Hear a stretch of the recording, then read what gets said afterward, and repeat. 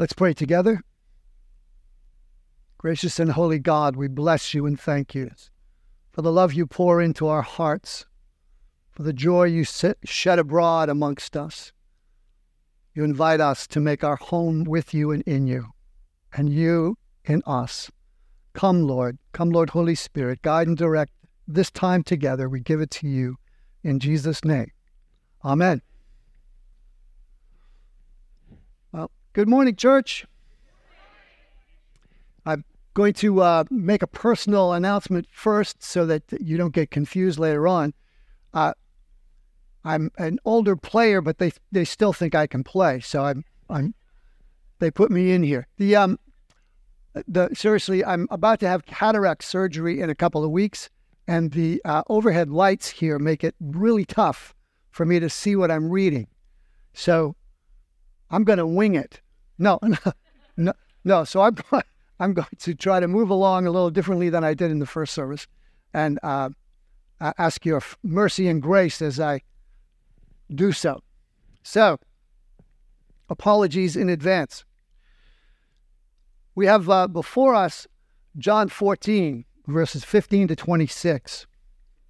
And it's that whole section is Jesus' goodbye. He knows what's coming. The full washing has occurred. The betrayer has left.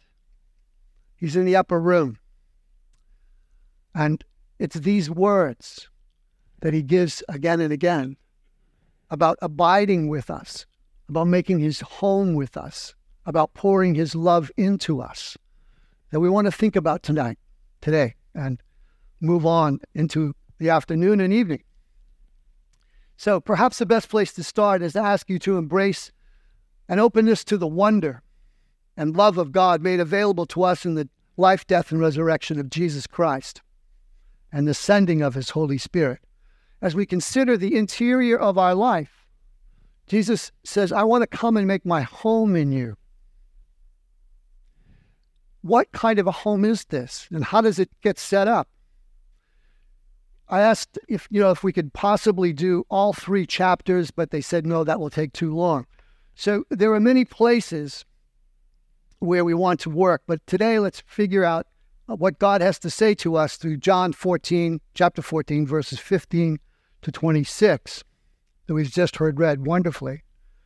In John 14, Jesus, comforting the 12, says, I will not leave you as orphans. I will come to you, and yet a little while the world will see me no more, but you will see me because I live. You also will live.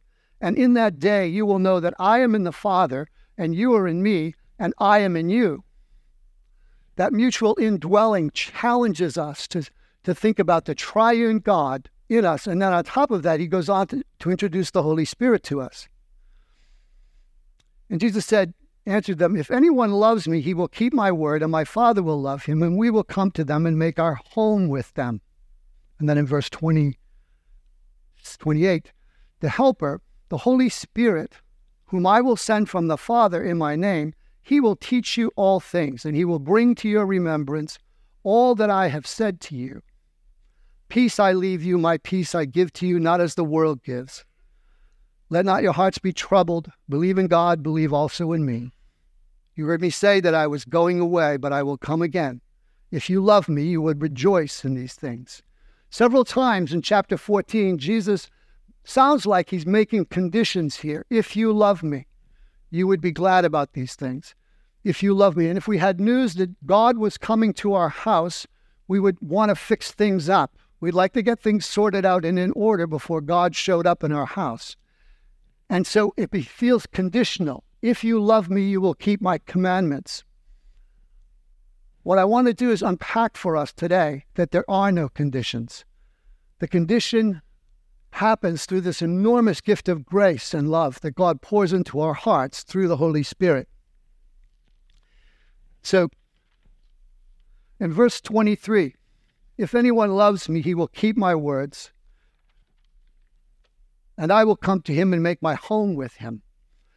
Moving on from that conditional piece, John 15, Jesus continues the theme of making a home with the 12 in them and surprises them with two pieces of wonderful scripture. But the Helper, the Holy Spirit, whom I will send in my name, he will teach you all things, for he will bring remembrance to you of all that I have said. And then in 15:8, as the Father has loved me, even so I have loved you. Abide in my love, make your home in my love, just as I have kept my Father's commandment and abide in his love. These things I have spoken to you, that my joy may be in you, and that your joy may be full, may be perfect. Two gifts make possible the abiding of the living God in the heart of the believer: the love of the Father for the Son and the gift of his joy. Gifts are wonderful. They look pretty to begin with, but they have to be opened up. They have to be received. They have to be welcomed. Have you received that love? The love of the Father for the Son? Are you still trying to rely on that bootstrap love where I'm trying really hard, God? Or are you receiving a love that is eternal, that is immaculate and perfect and deep and all-knowing? Is there a joy that you have that goes beyond the tickle of happiness and laughter? What a deep and permanent joy. That's the place where God wants to live in us and with us. It's the kind of love that he calls us to. And Jesus reminds us again and again, as the Father has loved me, so I have loved you. Abide in my love. And then that's the first gift. These things I have spoken to you, that my joy may be in you and your joy may be full. That's the second gift. Unpacking and understanding what John is talking about here happens a little bit more easily when we read what John is talking about with the community on the Isle of Patmos in his exile in the first century. John comes back to these themes of abiding, of love, and of joy. And in 1 John 4, in verse 13 and following, John writes, "By this we know that we abide in him and he in us, because he has given us his Spirit. And we have seen and testify that the Father has sent the Son to be the Savior of the world. Whoever confesses that Jesus is the Son of God, God abides in him or her." And so we have come to know and believe the love that God has for us. Whoever abides, whoever lives in love, this love, abides in God and God in him or her. The gift of the love of God that's being spoken of here is discovered and effectively lived out only in community, only in the honest, loving relationships of brothers and sisters in the Church of God, where those who have come to faith, trusted in Jesus, have received the gift of the Father's love for them. This is more than the love of your mother for you, more than the love of your father for you. This is the love of the Father that gave right and power to Jesus to face into the cross. And then the second gift that comes is the gift of this joy. There is a joy in this kind of abiding, this kind of building of a home in life with God. And that joy gets talked about in the letter to the Hebrews. And John repeats it again in the 16th chapter. But in the letter to the Hebrews, the writer to the Hebrews helps us understand what is the joy of Jesus. John 12 and following. "Therefore, since we are surrounded by so great a cloud of witnesses, let us also lay aside every weight and every sin that clings so closely, and let us run with endurance the race that is set before us, looking to Jesus, the founder and perfecter of our faith, who for the joy that was set before him endured the cross, that my joy might be in you and your joy may be full and complete." What was the joy that Jesus saw before he endured the cross. The joy that he sees is the finished work of the cross. He knows the suffering is coming, and Gethsemane is still ahead of him. But the joy that is coming is the joy that every man, woman, and child who ever lived, who ever will live, is going to have the opportunity for eternal fellowship with God the Father, God the Son, and God the Holy Spirit. Amen? And that love and that joy fills Christ with the power to go through this horrific crucifixion for the life of the world. Knowing that they will not see me for a while, and then they will see me, knowing that the resurrection is coming, but the cross awaits him. The mystery of the cross and the mystery of his love is the poured out love of the Father in the Son, given to the church, the joy of the finished work of the cross given to the church, so that we will not be left as orphans if I go away. You're going to be loved and filled with joy. God brings such good news to transform men and women in every culture, race, place, and time, so that we become Soma Christos, the body of Christ.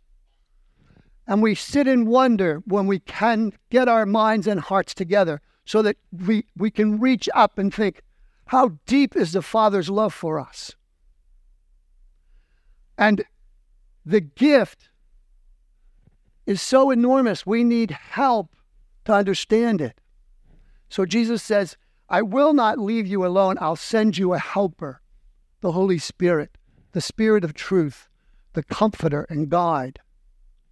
And these next 3 days, we're going to dig into what that means and how we live as a community of faith in the fellowship of the Holy Spirit, how we deepen our prayer life, whether our prayer life is on the charismatic end of things or on the Anglo-Catholic side of things, or whether we pray in silence or whether we pray with words. We'll look at some of the great saints of prayer.